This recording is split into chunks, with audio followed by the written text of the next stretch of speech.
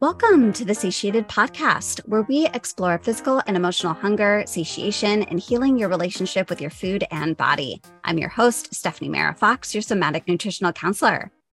I'm looking forward to chatting with Sherry Lukey today. Sherry is an international EFT tapping expert and a certified matrix re-imprinting practitioner for heart-centered high achievers. Using her unique skills and R3 framework, she has transformed herself and empowered thousands of ambitious entrepreneurs and leaders to be who they were meant to be and live a life with no regrets. She's been featured in Forbes, Beyond the Couch, and the Fearless and Successful podcasts. Welcome, Sherry. Thank you so much for having me, Stephanie. I'm so excited to be here. And I just want to say so much how important your work is and how important this podcast is. So thank you. And looking forward to sharing with your listeners. I'm so excited to have you here today. And let's start out with, how did you get into EFT? What is a little bit of your background? Yeah, for sure. So I came to it out of desperation, Stephanie. So about 10 years ago, I probably hit rock bottom for myself. I was super sick. I was constantly getting viruses, and then I'd need antibiotics and second rounds antibiotics. And, and I put on a whole bunch of weight that just kept coming on, and I felt depressed. My finances were in a bad place. Everything was just not good. And I finally got in to see a medical specialist. And after about 4 months of tests, he said, "Well, I'm really sorry, Sherry, but you're one of the 4 people in the world that I don't know what's wrong with, and nothing more can be done for you." And after coming home and falling apart for a couple months, I have kind of an A-type creative combination, and my A-type kicked in and was like, I'm not willing to accept that prognosis. And so and any A-types out there will totally get this, I actually graphed my life, Stephanie. I broke it into health, finance, and relationships, because I thought if I could figure out when everything went wrong, I might be able to figure out what happened and how I could solve it. And the graft really looked like a roller coaster. Relationships were a little better than the health and finances, but there was one particular low spot on the graph. And that was, I have twin girls that are perfectly fine. They're adults. But when one of them was 15, she had a serious horseback riding accident that I witnessed. She had a horse rear up and land on her and then roll off. And when it happened, I thought she had actually died. She ended up breaking her pelvis on both sides and rupturing her bladder, and in a wheelchair for 2 months, and crutches for another month after that. But like I said, she's all good now. But what started to happen after that was I started to decline really quickly. And so when I looked at that graph and saw that low spot, I was like, okay, well, how would I describe it? And it was like, well, it was really traumatic. So then I type in trauma into Google, and right away PTSD, or post-traumatic stress disorder, comes up. And I did surveys, and it was like, yep, that's what you have. And then the obvious question is, well, how do I cure it? And it took a little digging, because a lot of the top results were not promising. Many were like, there's no cure. But as I started to dig, EFT, which is emotional freedom technique, came up as being exceptional with trauma. And so I really threw myself at it. But interesting, like I said, the graph was really roller coaster. So I had health and finance issues my whole life that I'd been trying to sort out, and had tried just about everything under the sun, alternative and mainstream.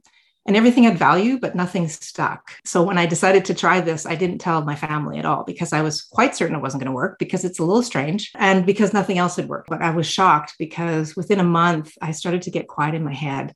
And I didn't realize how busy it was in there until I finally got quiet, because you can't sort of take your head and put it on somebody else's shoulders and say, oh, wow, I'm really busy in there. And then after about 3 months, I actually started to feel really hopeful and energetic, and all the weight melted off, which was quite bizarre, because that wasn't the focus. I was just wanting to get healthy. And I was like, okay, this is profound results for something seeming to be very simple. And so I spent the next 2 months putting the pieces together, and then was like, I have to help people. So I got certified and all the rest of it. Wow. I've just been nodding my head like, oh, I can feel the roller coaster experience of that journey in my body as well. So I would love for you to explain more, what is EFT and how would it support someone in their relationship with food? Yeah. So EFT, like I said, it stands for emotional freedom technique, but it's more commonly known as tapping, because what you actually do is tap on acupressure points, which are high concentrations of nerve endings on the upper body and hands. And I mean, we have acupressure points all over our body, but just for convenience, we just use the upper body. And when you stimulate those by tapping on them, it sends a soothing signal through the nervous system to the amygdala, which is the part of our brain that decides whether or not we need to go into stress response, which is fight, flight, and freeze. And what it does is it interrupts that. And so what happens is super cool. It feels almost miraculous, is because the subconscious's job is to keep us alive and breathing. And I have 2 green balls behind me, so I have to describe them because we're on a podcast. So I have one little tiny one that is like the size of a marble and at the side of the end of your finger kind of thing, the end of the thumb. And the other one is a giant green exercise ball that you can barely get your arms around. And why I use those 2 is one, the smaller one is your conscious mind. The bigger one is your subconscious. And when I refer to subconscious, it's really your body, right? Because it's everywhere, right? And when the subconscious feels that there's a threat, it immediately goes into stress response. And so by soothing that signal, now the subconscious and body come on side to help heal because they're not worried about keeping you alive and breathing. And what becomes available is it's like the blood flow basically comes back out of your primal brain and into your frontal lobe and into the higher brain centers where you can start to see things differently, start to make better choices, have new perspectives. And by having that signal soothed, it's really miraculous. It's like information starts to bubble up and become available to you. And that's, and as far as I'm concerned, it's the thing that saved me. But I mean, there's all kinds of different ways. The most important piece is soothing the nervous system, which I know is your thing as well, because it's like we get so stuck in our heads that we think that if we can think our way out of this, and really we need to involve the body, and tapping involves it by soothing that system so that we can get access to more information.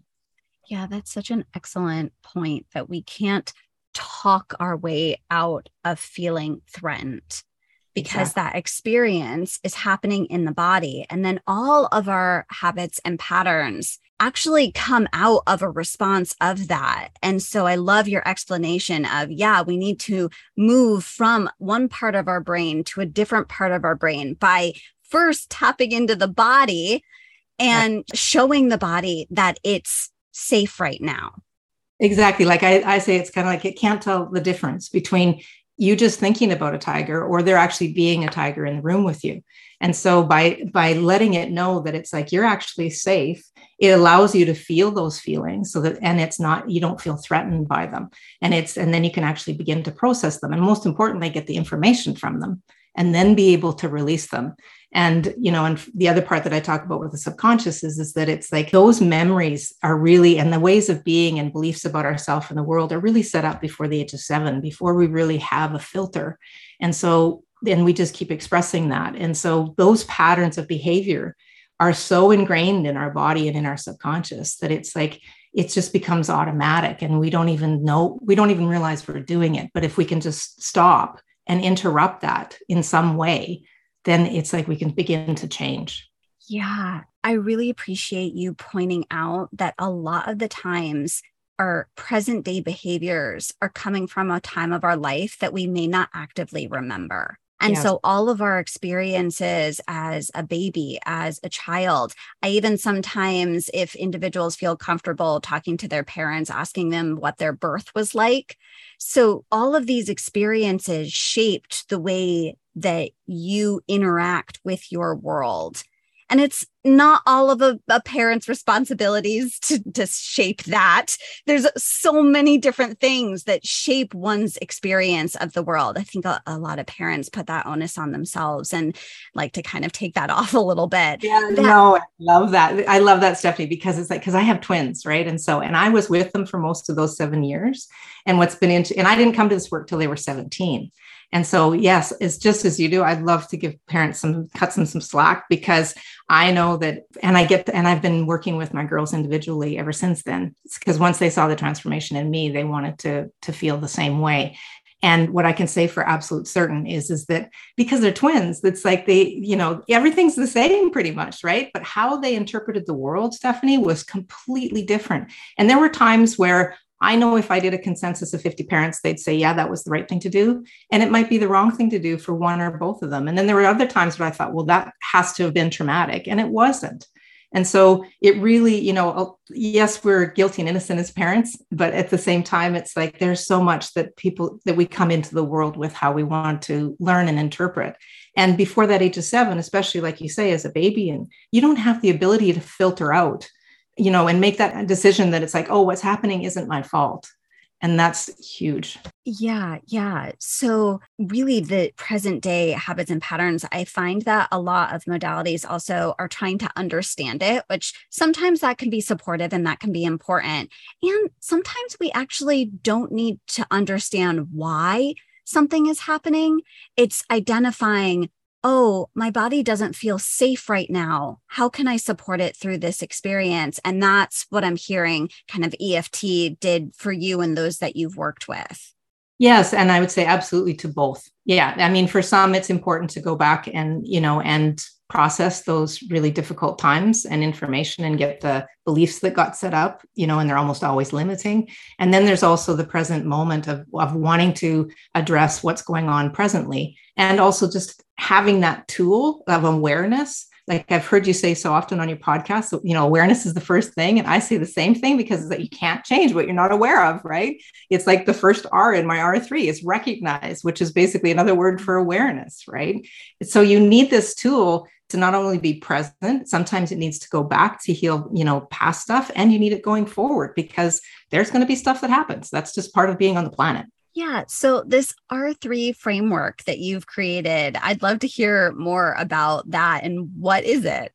Yeah. So I wanted to come up with a way to reference for people to easily know what to do, because that's always the question of kind of like, okay, that's great, but how do I do it?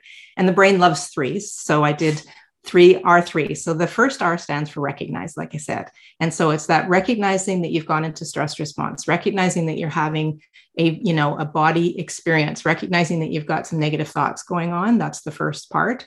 The second piece is reprogramming. And for me, I use tapping and teach tapping so people have that tool.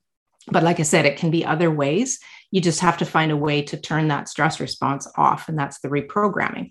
The third R is for reinforce. So once you've recognized, once you've reprogrammed, now you want to reinforce what you want to actually think about and have those. That's where the affirmations come in. It's like, no, it's safe for me to go out to this restaurant. It's safe for me to eat this food. It's, that's where that piece comes in and you reinforce. And because the subconscious learns through repetition, like when we're learning to drive a car, right? Initially, it's so scary because we're having to focus and use our conscious mind. And then we get to a point where now we can have a tea and have a conversation and don't even remember getting there. Well, that's the repetition, right? And so that's where the reinforce comes from.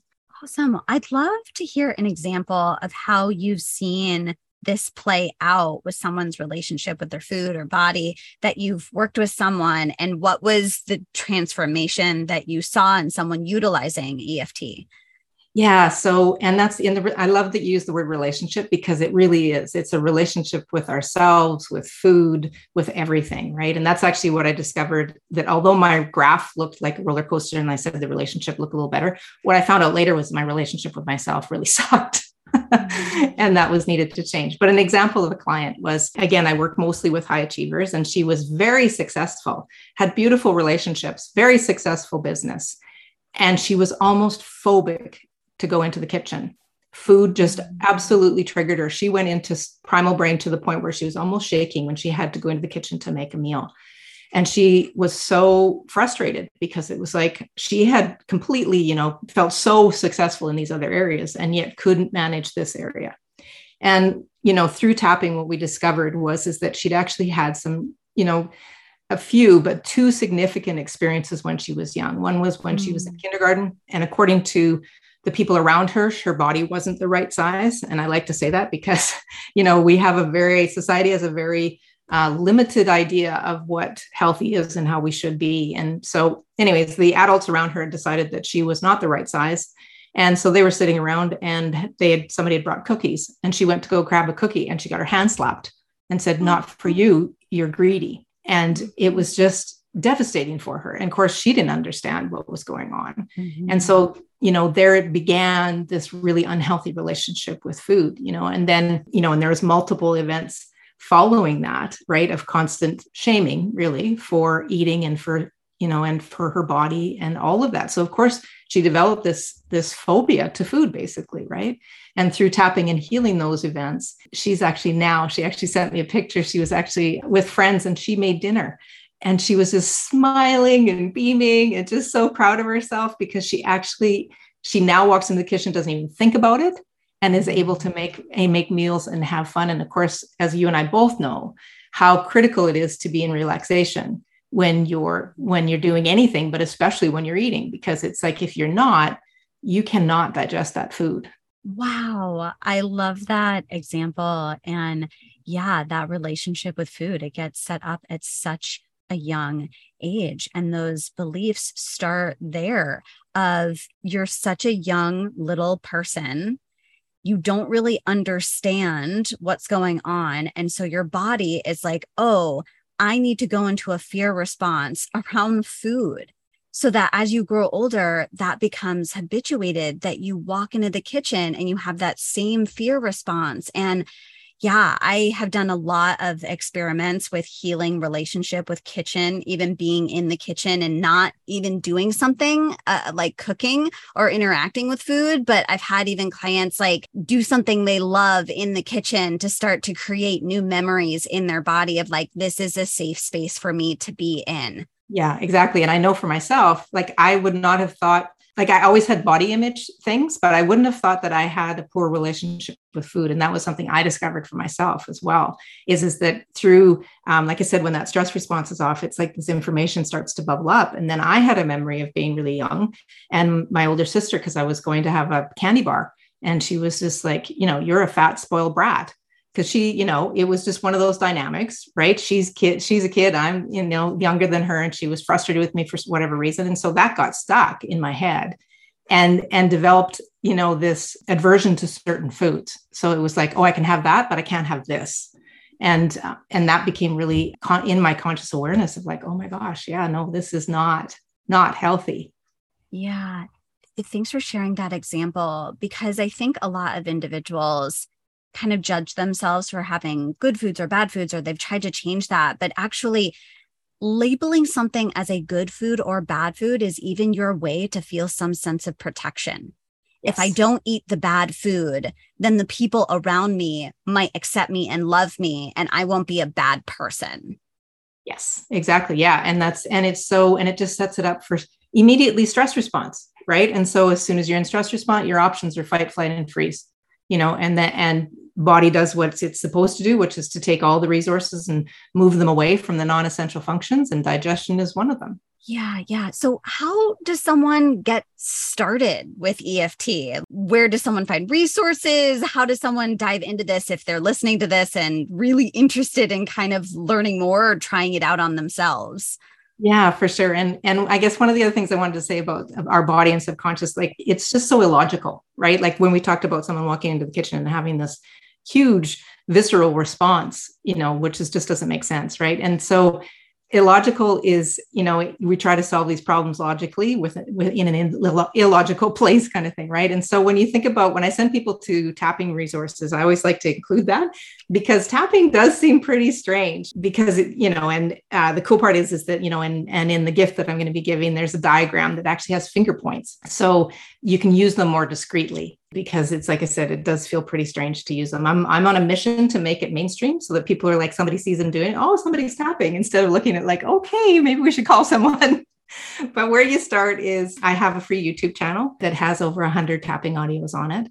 And, and everyone has kind of a different style. And I just say to people, you're welcome to use mine. There's all kinds of others as well. And the most important piece is that you resonate, that you really feel connected to that person. And most people are like, well, how do I know? And I said, you actually, when you tune into it, you'll know within seconds if you like their voice, if you like the words they use, if you feel that sense of safety, which is something you talk about all the time as well, which is the same for me, that it's like, if you don't feel safe with someone, if you get that response, like, I don't want to really be here, that's your body saying, no, this isn't a fit kind of thing. Right. And so you got to make sure they like the voice, you like their words, they like the pacing.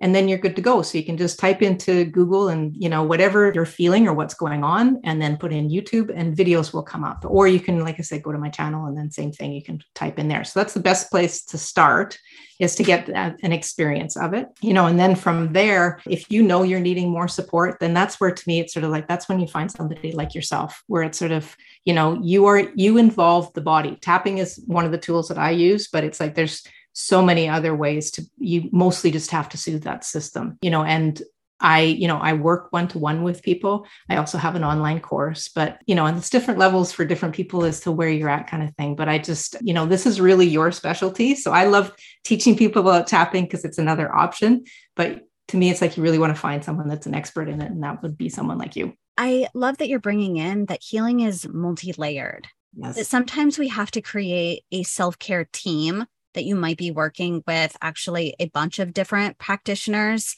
to support your body in many different ways and knowing that it's safe now.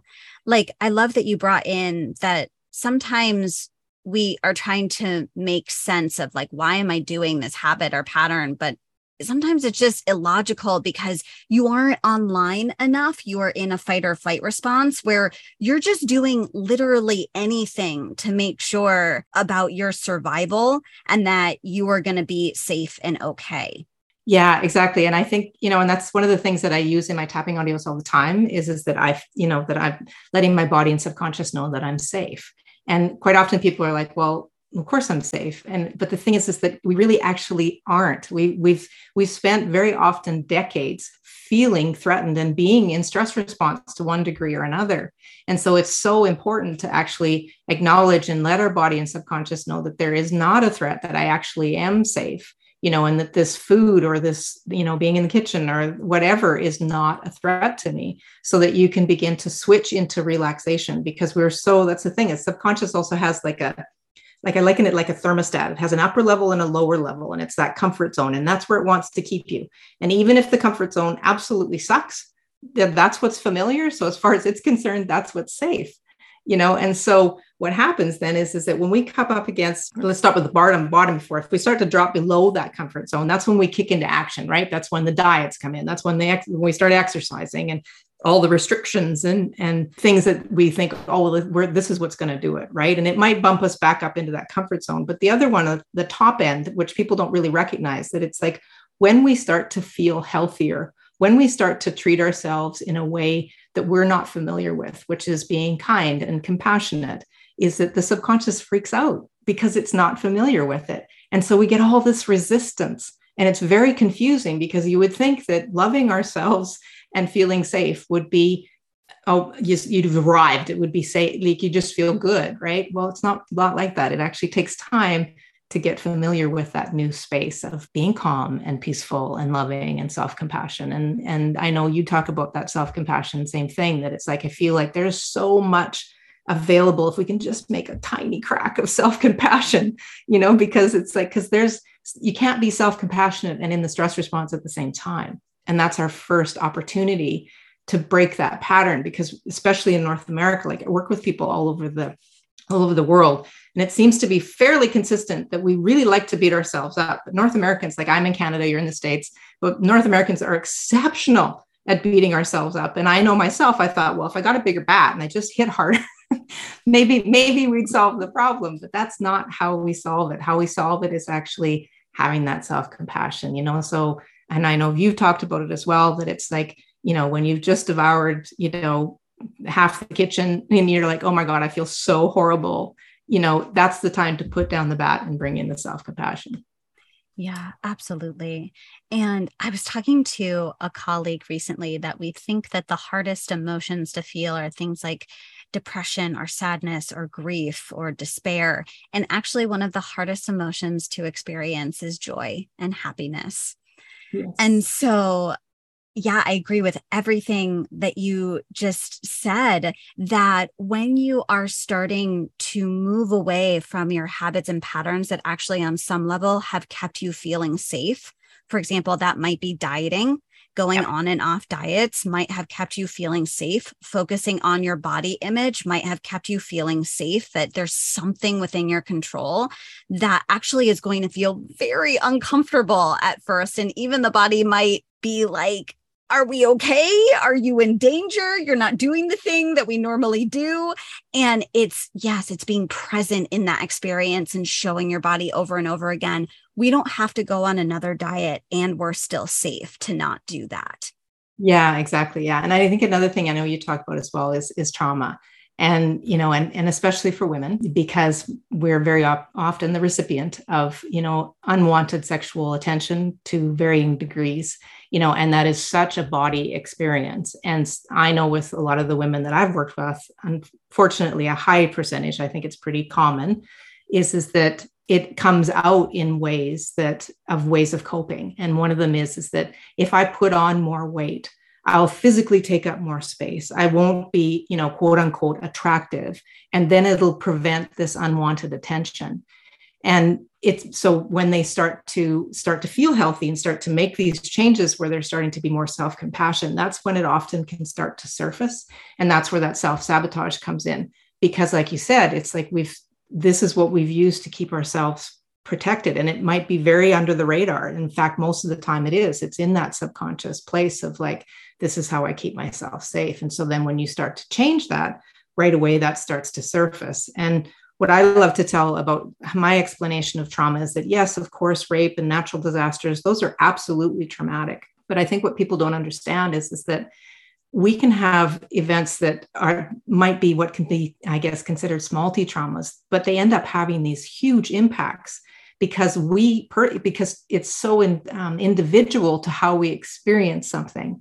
So especially before the age of 7, like, trauma really has 3 ingredients: that shock, or surprise, a feeling of alone or isolated, and a feeling of powerlessness or helplessness. And so if you think of that before the age of 7, that's most of the time, because you don't have any control of things, right? And so that's, understanding that it's so individual. And that's why 7 people can witness an accident. One person will be like, oh, and nobody got hurt, it's fine. And another person can't sleep the next night because of how we interpret everything, and to really honor that and not be so judgmental about, oh, well, that wasn't that big a deal. And it might have been for that person.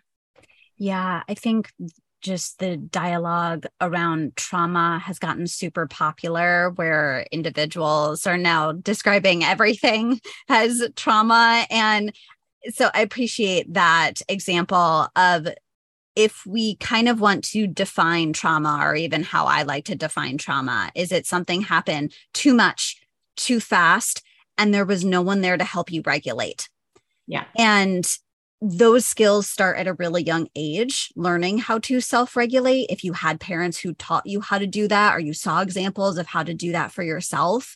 And so even as you grow older, something can be experienced as traumatic if also we don't know how to self-regulate, or we don't have the external resources to co-regulate. So there's actually a lot of different ways an event can get processed in our body that only really if something felt too much, too fast, and it left you feeling dysregulated for a long period of time.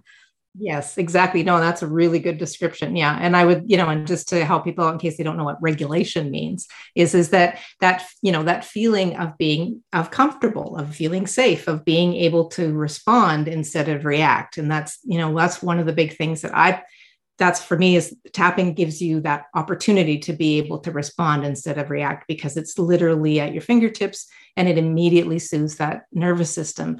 But exactly. And that's, which I think leads into another piece, which is the boundary piece, right? So not only it's I'd say very unlikely that you have parents that taught you how to regulate, taught you how to be able to self-soothe, to be able to get back into that calm, peaceful place where you can think straight. If you did, lucky you. I think you're pretty much the exception, not the rule. The other one is boundaries, that I talk about all the time, is that we're, as kids, we're constantly getting our boundaries breached, and as adults too, because it's like our parents didn't know how to set healthy boundaries. We didn't learn it in school. It wasn't like grade 4, you sat down and go, okay, this section, we're going to learn about healthy boundaries, and so people are, and they'll beat themselves up for that again. And I always say, well, it's a skill. If your parents didn't have it and their parents didn't have it, there's no way that you could have learned it. It's just not taught, but it is a skill that can be learned. And one of the things that people will often say to me is that, well, I don't even know what a healthy boundary is. And I totally get it, because that's how it was for me. I didn't know a healthy boundary if it hit me in the face. So it was a learning process. So now I'm able to teach it. But one of the things I'll say to people is it's really easy to know a boundary for someone else. So if someone else is being, said, it's not nice things to them or whatever, you very often feel very compelled to step in and go, that's not okay, right? But if someone's doing that to you, it's like, it's really difficult to go, that's not okay. And so what I always say to people is that if something's happening, try to flip the script, that it's like, if that was happening to your best friend, what would you think? And if it's not okay, then it's like, that's an important thing to be able to speak up, because that ties into all the food stuff, right? Because it's like, when we have our boundaries breached, we come home and we're feeling all of this angst and all these feelings and all these emotions that we don't feel safe feeling. And then we try to stuff them with food so that numb it or distract or whatever, right? And it's like the cycle just keeps rolling. And one of the ways to start, breaking that pattern is being able to notice those times. It's so much easier to know how we would respond to something when we externalize it. Yes. That piece of compassion and empathy and boundaries immediately comes straight on. And so it can be such a resource to bring on the idea of someone that you love or someone that you would want to intervene for or stand up for, and even ask yourself, okay, if this was happening with this person, how would I would respond right now? And try that on for myself. And it does take time to take it on for yourself, because at first it's going to feel a little different, even a little maybe threatening, of like, oh my gosh, I can't believe I just set a boundary. What's going to happen now? And it's even, I'm guessing, for potentially EFT could even happen in that moment of like, okay, yes, how can I show myself even after I set a boundary that I'm still safe? Yes, exactly. Yeah. And again, and then it ties back into what we were talking about that comfort zone, right? Because now we're changing. And the subconscious is going, what are you doing? We're going to die with this new setting boundaries thing, and it's like, and that's where having the ability to be able to interrupt that stress response over and over and over again, where it becomes more comfortable to set those boundaries and so that you don't feel like you have to run away and retract or go backwards kind of thing. Right. And that's, and then just back to the trauma piece, because those boundaries are always being breached as a kid, because we're not able to say, no, that's not okay. Or, things I heard you talk about, where the parent is saying, well, no, just one more bite, or just clean your plate, or, whatever kind of thing, right? It's like all of those are like mini boundary breaches. And so we learn as an adult to not trust ourselves. And that, that relationship has to be built up again and relearned, and to have that patience again and compassion, because it does take time. It's not an overnight process. And that's the thing, because people often, like even for myself, that it's like I'd try something, it would work for a while, and then I'd have to try something else. But it's just understanding that it takes that time and patience, and that there isn't anything wrong with you. It's just that these beliefs that got set up, these patterns, these ways of being that don't serve you, they just need to be changed. So you're guilty. Yes, you have them, but you're innocent because you didn't do it on purpose. Yeah. And something that you mentioned is that regulation can happen so young. And I wanted to also bring in this perspective of regulation happens also, like you said, that sense of safety. And the first sense of kind of, I'm being seen, I'm being held, everything is okay. Oftentimes when we are being either bottle fed or breastfed as a baby. And so from a very young age, food does get connected with I am safe, especially when you are being held, you are literally making eye contact. That is a very regulating thing to do. And so if you're really resonating with this conversation, it might also be that food has become the singular place where you do feel safe. And sometimes it's also expanding out your sense of safety into other areas so that, yeah, that's so great. You feel safe with food and you can feel safe in other places as well.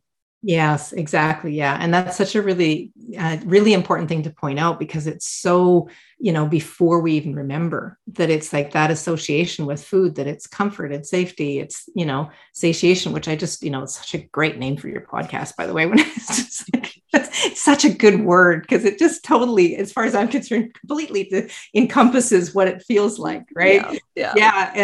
And that, again, to have that self-compassion, because it's like, well, what was the first thing you learned of how to be comforted, or how many times, where you started crying and somebody said, here's a cookie, stop crying kind of thing. Right. And it's like all of those times, like, again, nobody meant to have those, negative associations, but they happen. And that's where, again, the self-compassion and the patience and understanding that it's like, yeah, it's like these got set up, but the brain is neuroplastic. Our body is adaptable. And so we learn these things and adapt to these things. Well, we can also learn and adapt to new things, but it might take a bit of time, and it might take some mindfulness and some tenaciousness, but it is so worth it. Like the client I talked about, like her level of happiness now, because it's like she can move through the house, she can allow herself, because every time before she would start to get hungry, so she'd get that physical sensation, then right away move into panic, because it's like, oh, now I got to do something about this. And she had all of these negative associations, right? And it's like, it's just so liberating. That would, to me, would be the best word, is liberating, that you're able to move through the world in a free way, that you're not having to operate on this autopilot or having to react in ways that don't feel good or don't support you. Yeah. So I'm curious, as we wrap up a little bit, as someone's getting more curious about trying out emotional freedom technique, how often does someone need to practice this? How many times a day?